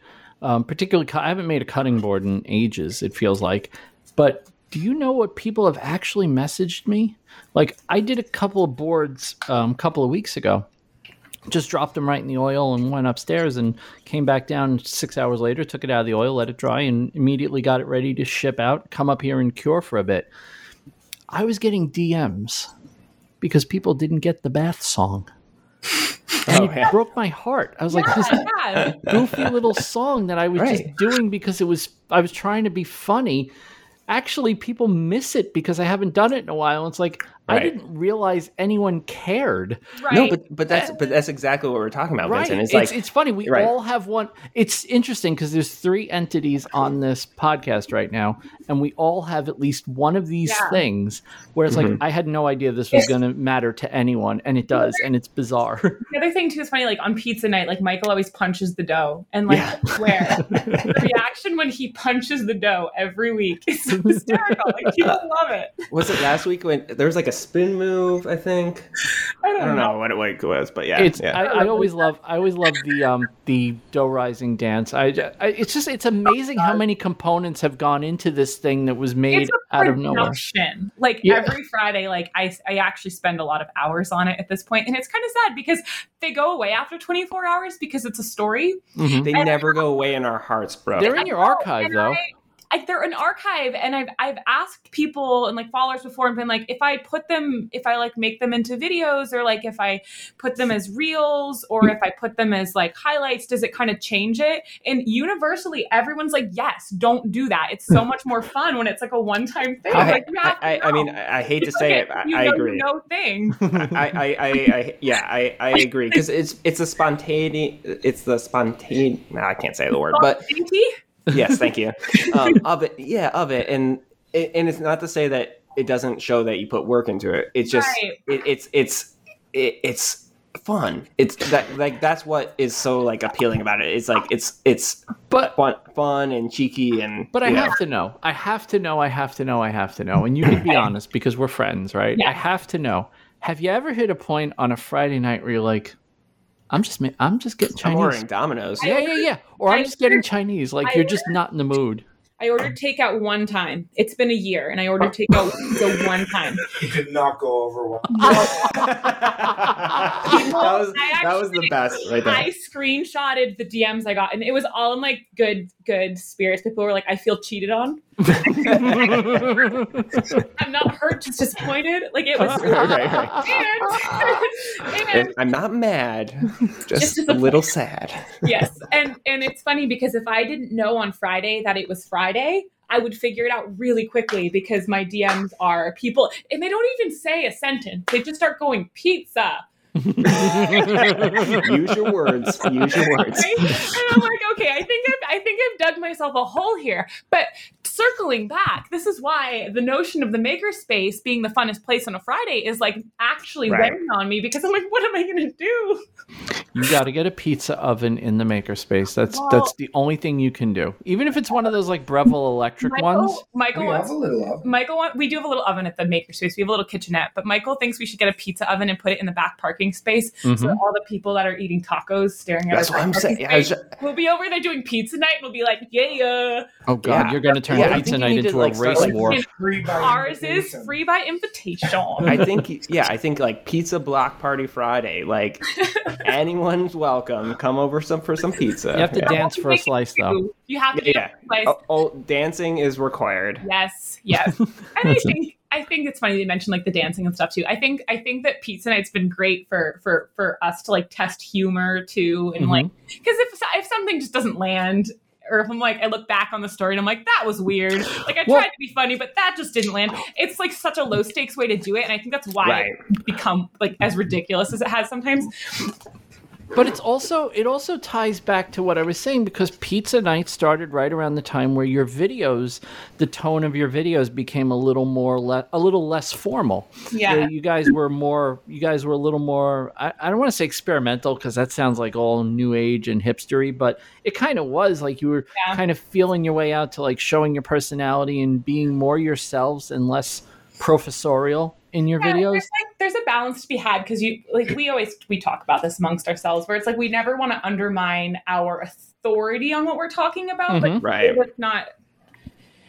I don't know if that makes me sound so like me. No, it's actually a genuine concern. Yeah, you don't want people being like, you just clearly don't know what you're doing. Someone come help this girl. Well, and a lot of people, let's be honest, a lot of people look at YouTube people and they go, oh, they're just on camera because they look good on camera, and that's the only reason I'm on. But I mean, me too, but we're not talking about us, I need to confess, it's the only reason we follow you. Yeah, no, I know. I'm just kidding. It's that jawline, man. That jawline. I was kind of surprised when you said you did projects. No, we tune in to look. Have you stumble over words on camera? Yeah, that's what we really are into. What I always find funny is when you hear people on a podcast and you see their YouTube videos and you realize, like, oh, they really do a lot of editing in their YouTube videos. Like, there's a lot of people who we've had on the show. Interesting. And not that they're bad guests. I would never we've not had any bad guests on this podcast. But what we have noticed is that people who are really smooth on camera, sometimes they come on and they trip over their words a little bit. And it's like, oh, okay. See, I just like to keep it real and trip over my words on every platform. I just find that's way easier. That's another one for me too. Like whenever we're editing and because like I said, this year we've really been trying to feel it out and just be like, what do we want it to be like? What do we want it to feel like on Instagram, YouTube, whatever. Right. Is like, we enjoy meeting people. Like it's social media, but emphasis on the social. Right. That's how we think of it anyway. It's like, I never want someone to come to the makerspace or like meet us in real life or something and be like, wow, you're not as cool, or like, wow, you're really different than I thought you'd be. Well, I hope for the opposite. I literally was hoping for the opposite. Of someone meeting us and being like, I don't know, I just hate that concept. Or like, wow, like, you're way more attractive on the internet. Like, I'm just going to tell you that's just not going to happen. Look, you're back for a second trip around the sun here, and that doesn't happen to everybody. Right. You're doing something right as far as the kind of people you are. So, and I would, to your point though, Brooke, is like I would hate for someone to meet me and be like, and listen, I mean, I have met people that I put in this category, not many, but where I thought they were going to be super nice, right? Yeah. Because that's their persona. And I meet them and they're not. And and I would that would be That's the greatest line ever. They're gonna be super nice. The worst part about that is that then it just ruins watching them. It does. Forever. I'm not called people out on this, but we've definitely felt that before. It's never been the same thing, right? It's no biggie, but no. It's like it is what it is. But you're right, Michael. I've never the people that's happened to, Michael. I've never watched their videos the same ever again. Yeah, and it's a shame. And and I'm not saying it was just like a one interaction where they were just in a bad mood. It was like clearly I've talked to them a couple times and they were always a jerk, right? Like that's like really. I mean, but it's kind of like really sad because sometimes those are people that you look for, and I really hope that I'm never that person. I don't think I ever would be, but I'm way too shy to be rude. That's the God's honest truth. Like I'm terrified that people aren't going to like me. So if I meet people, I'm the nicest, most outgoing extrovert you're ever going to meet, and then I go hide in my corner covering up because I'm worried people are going to hit me. But it's the way I am. I'm too scared. I'm too shy to be an ass to somebody. Like it's just, you can't be shy and a jerk because you're gonna sabotage yourself. It's the worst self-sabotage you could do is to be a shy jerk. Vincent, what Brooke and Michael aren't telling you is that when they met me at Workbench Con, they were like, "This guy is a huge dick." But no, we met you in line, Ethan. We were like, he seemed nice. Oh yeah, no, I know. I'm just kidding. Yeah, no, I actually didn't know who you were before Workbench. No, I don't know. We didn't know. We weren't connected at all. No, which was and weird. then we found out that we lived like it's really close to each other. Yeah. Yeah, really close. I didn't know about you guys till I saw the news stories about you. And yeah, that was from last year, wasn't it? Yeah, and it was. It's so weird. Like this is another case where it's like I feel like I've known you guys forever, and I've literally known you for a year. Like I've literally known you for 1 year, and it's like, oh no, like it's so. I know I'm comfortable because I slide up into your DMs and crack jokes, and it's like, oh yeah, that's kind of weird. Like I wouldn't have done that a year ago, and now it's like, no, it's just Brooke and Michael. It's cool. It's all good. Why don't we do some things of the week? Okay. You guys get to go first since y'all are the guests. Well, my thing of the week is that this week is Brooke's birthday. No way. Oh, happy birthday, Brooke. Happy Tomorrow. birthday. So tomorrow, the 25th of May. Yes. Is Brooke's birthday. Yesterday, if you're listening to this. Yes, yesterday. So you're going to have to give a belated birthday wish, but... we would sing, but I promise nobody wants to hear that. Your gift is that we're not going to sing. Yeah. That's awesome. Brooke, happy birthday. How old are you, Brooke? I am turning 27. I love it. People never guess my age right. No, so I get really awkward about saying it because people either think I'm like 10 years older or they think I'm like 10 years younger. I would put you maybe a few years older. I wouldn't put you more than a few years older. I would never. I think we talked about this because I would have said 16 years. No, I'm just kidding. 16. Yeah. But it's always interesting to see how much people have done at such young ages because. 27 years old, and you've done accomplishments. You and Michael have done so much. It's just we've worked hard, and honestly, we both work together really well. Yeah, so, clearly, it shows. It shows. Yeah, exactly, Vincent. It's the same shows. thing I said to Kim and Garrett the first time they were on, and I think I said it again last week. It's just that when you guys are on camera together, or when you interact together. It's clear that you actually like each other. It's not like, oh yeah, we put on a face for like you guys. Well, there's chemistry. It's even more than that. It's so hard to run a business together, right? Even if you like each other, right? True. It is, and we could talk all day about that. That's like a whole other topic, just like working with your significant other. But yeah, I mean, you guys could have a podcast just about that. I'm sure. yeah. There's a lot. Yeah, and I think Michael would agree. Like, I don't know, most of the things that we've been able to do together. I think even if one of us was like the figurehead of whatever the thing was. We work together really well on that synergy. Well, you know what I think. What one of the things and this goes back to the first time we talked, and we mentioned it again today, is that you guys are okay with doing like separate videos. Like this is your video, this is my video. Mm. You don't try to force fit a couple video. Yeah. Do you know what I mean? Good point. And there's nothing wrong with that because there are people that. Like Evan and Caitlin and Kim and Garrett, like they do that really, really well. But it's not for everybody, and I think that's also like I think that's a really healthy thing. It was on purpose. Yeah, that we did that because we didn't want the we didn't like. What am I trying to say here? Hey, take a crack at it. We didn't want the brand to be that we were a couple. Right. Okay. To stand on our own as well as together too. Yeah. And I think it just inevitably becomes it's not even me like trashing it because I think it's a legitimate approach, but we didn't want it to be the centerpiece of our channel is like we're in love and like woohoo, because like that's not why we started it. Right.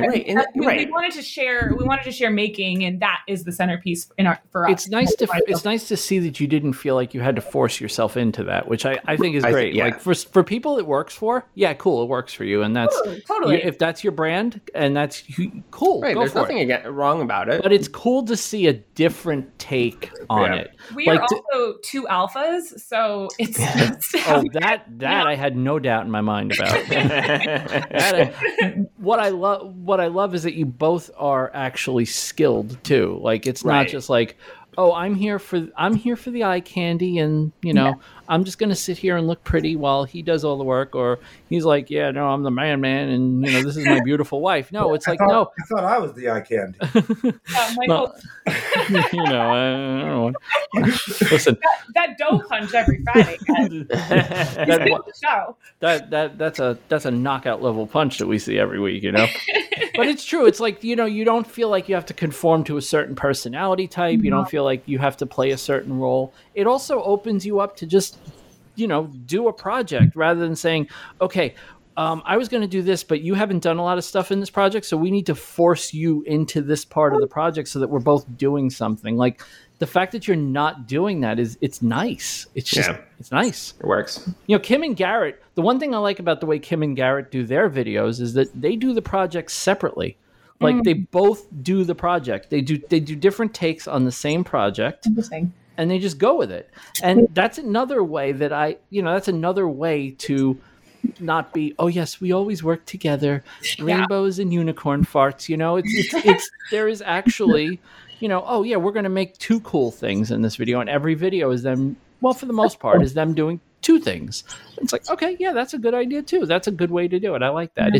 It's there's a lot of different approaches, and we're starting to see people just try things, and it's nice. Yeah, nice.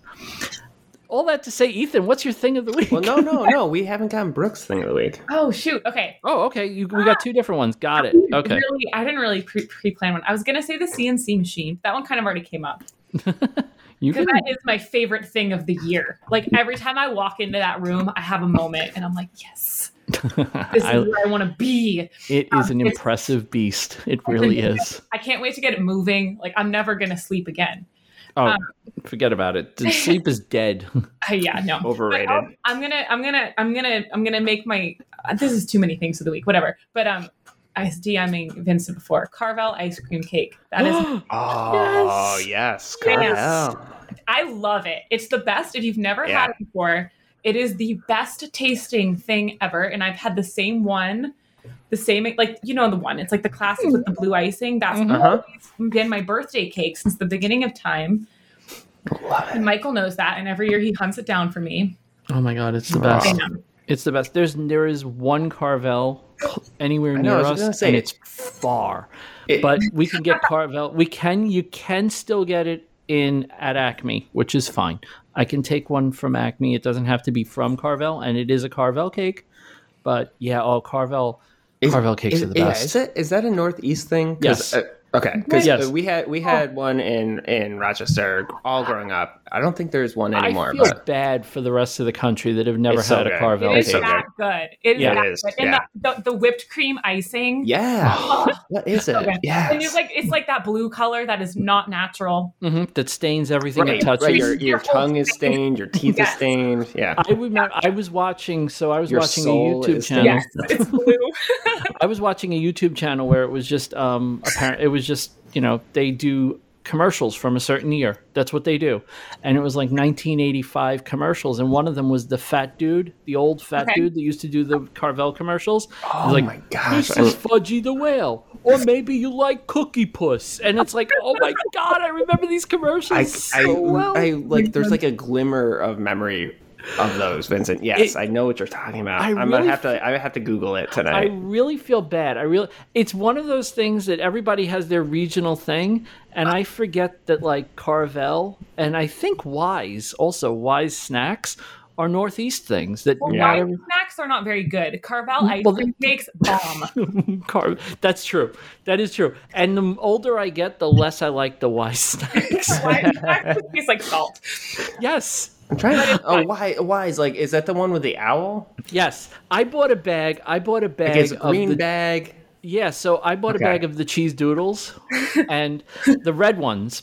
Not the crunchy ones that are in the blue bag. I bought the red bag ones, the puffy ones, and I'm like, I had such fond memories from my childhood of them, and I took one bite and I went, oh, these suck. And the bag is all air. Like, I guess that most chip bags are all air, but Wise chip bags are extra all air. I didn't realize that Wise was like a regional thing. Yeah, it is. It's a total Northeast. I think it's like they're a Pennsylvania company, and they like pretty much from Pennsylvania to Maine, and that's it. That's your Wise chip. If you can have a Wise chip or a Carvel ice cream cake, and you are in New England, have the ice cream cake. Yes. Oh, yes, 100%. You know what's really funny? Oots, which is also a Northeast kind of brand.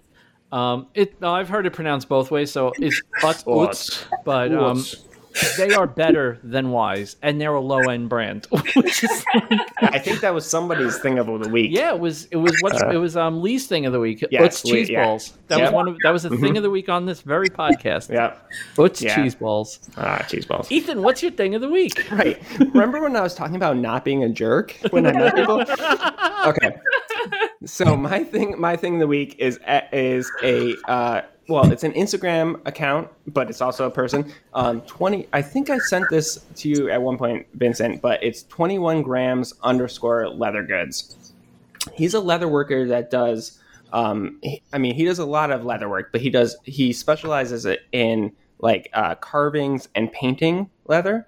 And it is literally art. I mean, this guy, he carves it, like he hand carves leather and then paints it.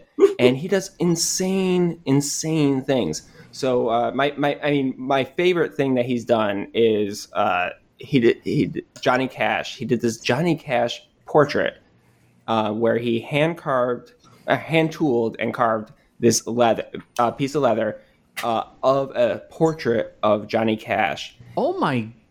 Wow! It's insane. But everything he does, what? And then he does. So, but he basically makes like heirloom, wallets and things like that.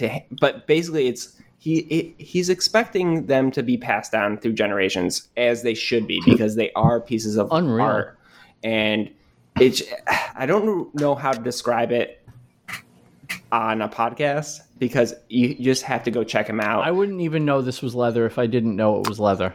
Like, exactly. Like it's fantastic, and he's a super, super nice and like just genuinely like appreciative guy. Like he really he's one of those people, if you give him a compliment, he really takes it to heart and like is appreciative of it. So yeah, go check him out, because I really can't describe it, but he just is an artist. And he does it all with leather and carving and paint. It's awesome. It's awesome so far from what anything I do with leather. It's so like such a different kind of thing. Gotcha. But I really truly think of him as an artist, and it's beautiful. So. Absolutely, an artist. I was just going to say he's definitely an artist. That is some unbelievable stuff, man. It's amazing. Wow. We just liked a bunch of it. It's impressive. This is really good. And like I said, he is one of the nicest guys. I met him on Clubhouse, and oh my gosh, he's just like such a sweet soul. So, sweet. Which is that's an added bonus. He probably wouldn't make fun of someone on Instagram. But. Nah, who did that? Nobody did that. Nobody did that. There's no evidence of that. Right. Although, are we allowed to talk about it? An orange wallet would look real nice. It would. It's a really nice shade. It's very eye-catching. Yeah, I mean, Justin loves orange, right? Our good friend Justin Ofler, Bare Naked, loves orange. I love orange too. Yeah, orange. Orange. I get too much hate, and I'm a contrarian. It's also a really nice juice. I don't like orange juice. I have to disagree with you on that one, but it's okay. Speaking of Bare Naked, so he posted a picture of me putting Tite Bond on my pizza. Yes. And he literally just posted a story that said that I'm his most liked post in the last 12 months.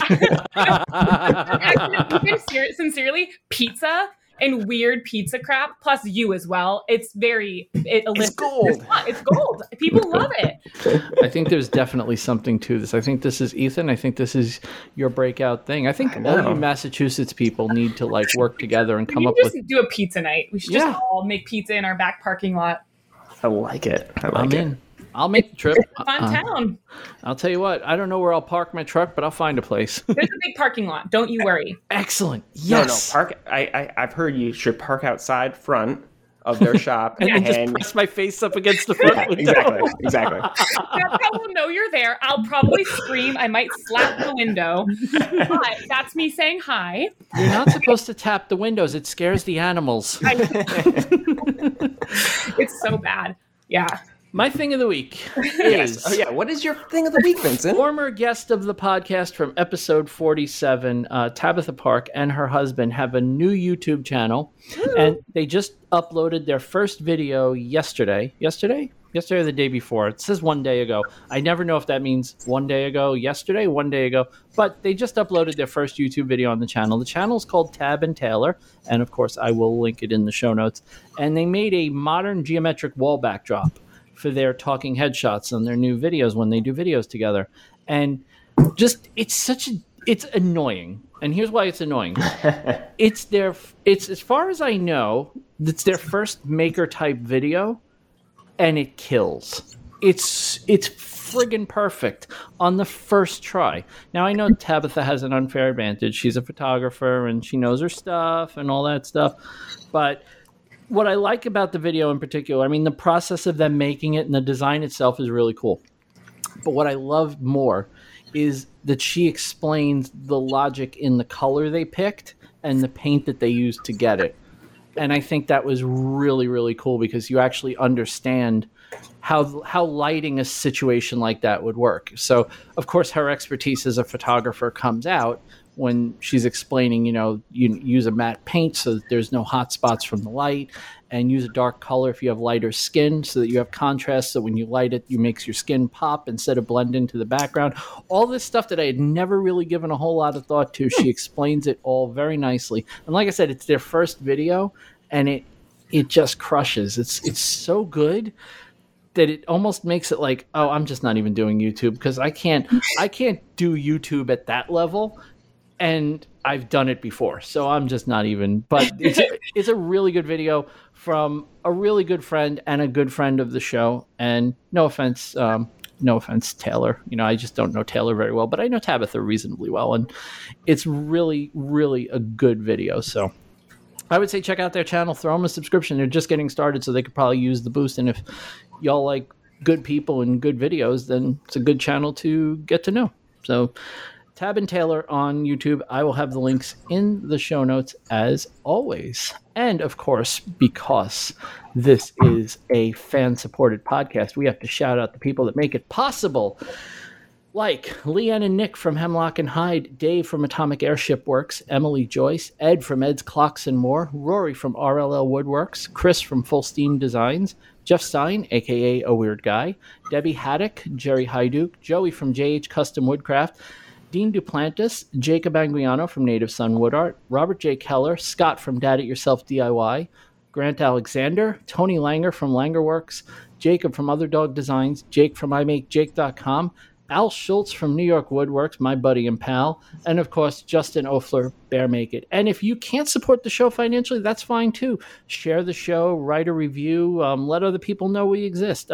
We do have a big backlog of reviews, and I'm thinking that maybe next week on episode 100 with the one and only Dave Swiduck, I think we're probably going to just do some reviews, because it's fun to do that kind of stuff with Dave, because Dave is the reason this podcast exists, and I love to say that, so I think that's what we're going to do. So maybe we'll finally do all that housekeeping and clear the queue of all the reviews. So if you left a review, you're going to hear your name probably. Congratulations, guys, on 100 episodes. Thank you. The podcast that I never thought anyone was going to listen to is and it would be 98 episodes without you guys. So okay. Yeah, it's true. It's true. Yeah, you got. I love how many people this podcast has connected me too. I'm speaking for myself here. And I love how I was watching you guys and Jeff talking in your comments, and you're like, oh yeah, we heard you on Because We Make. And it was like, oh, I love it. I even told Beth, I'm like, this is the greatest thing ever, because people are talking about my show without me in the conversation and without me prompting it. It's become a thing that people talk about. And that to me, I'm smiling so big right now, I can't even begin to tell you. It's just absolutely fantastic. So we really, really appreciate all the stuff that you guys do to make this show as popular as it is. Also, one special shout out, a very special shout out, and it's definitely worth mentioning. So we are hitting episode 100 next week, but a couple of friends of ours just hit their 1 year episode 52 anniversary, and that's Stephen and Jacob from Makers Figuring It Out. And congrats, that was guys. A fun episode listening to Jacob tell his whole story and hearing the recap of all the guests and stuff. And it was really good. It's great to see that they're still doing it. It's hard to do this for that many episodes. It's hard to do this, period. But it's really hard to keep it going for that long. And except for a little hiatus in the middle, they've been going strong since the beginning. And I'm really proud of you guys. I loved listening to that episode. I'm really looking forward to participating in your challenge. I am already trying to figure out what I'm going to make for it. So thank you so much for giving us a year's worth of episodes. And keep going, you guys. We love you dearly. Okay, I think that gets all the housekeeping out of the way. And now this is the part where we say thank you to our fabulous guests and friends for coming on to talk to us a second time. Absolutely. We love coming on. Oh, I figure, so it was 56 was the first one, and 99 is the second, which means you're due back around 140 somewhere. Yeah, and then we can also do a live one from Maker's Workshop whenever that is appropriate. Let's do it. We have so much fun. Do you know that is the thing I am looking? It's like I know that you got your Workbench Con and you got your you got whatever ends up happening in October in the Catskills with Maker Camp, and you got all these things happening. And the one thing I've been looking forward to, that I was really looking forward to after we talked about it, was coming up to Maker's Workshop and hanging out with you guys. That was the thing I was looking forward to the most, and it looks like it's finally going to happen. I'm so excited. It's like one step at a time. Exactly. Yeah. Well, hopefully by then we won't be talking about the COOF anymore, and everything will be, everybody will have all their shots, and you can get your rabies vaccination, whatever else you need to get. And you can I feel like a dog. It's like I really do. I feel like a newborn. It's like, you got to come back for your second shot now. But guys, it's been really great talking to you. Yeah, it's been so much fun, guys. Absolutely fantastic. I love the rando messages that we send back and forth to each other on Instagram. It always makes me laugh. And every once in a while, I'll just get a compliment from you guys, and it's just like, okay, I feel validated. I feel seen. And it still matters a lot to me when I get noticed by people I like, and you guys are definitely people I like. So thank you so much for coming on again. Thanks for your continued support of the show and your continued friendship. It's really nice to have friends like you guys. We feel the same way about both of you guys. Aww, I'm so glad you weren't like, I feel really the same way about one of you, and then just left it at that. Just left it at that. Which, Ethan, you've kind of shown your true colors this evening. I know. Wow. Okay. You two can fight it out to figure out which one we like. The Survivor's the one we like. It's a fight to the death. Yep. Steel cage match coming next week on Because We Make, but now it's just Dave Swiduck, so don't worry. I'm sure he's going to love hearing, it's just Dave Swiduck. That's great. This is how you intro your 100th guest, right? It's just Dave Swiduck. Everything's fine. Thanks for joining us, and thank you for listening. We will be back again next week. As I said, it's episode 100, multiple of 25, which means, of course, we have Dave Swiduck on. We're going to talk about all kinds of things. He's got a bunch of stuff coming up that I'm super really exciting. looking forward to talking to him about. And we'll talk about, he did something else that's really, really funny, but it's going to be really funny in context. So we'll have to talk about it next week. So you're going to have to listen to find out what it is. See, I can tease with the best of them. Until then, have a great week, everybody, and we will see you then.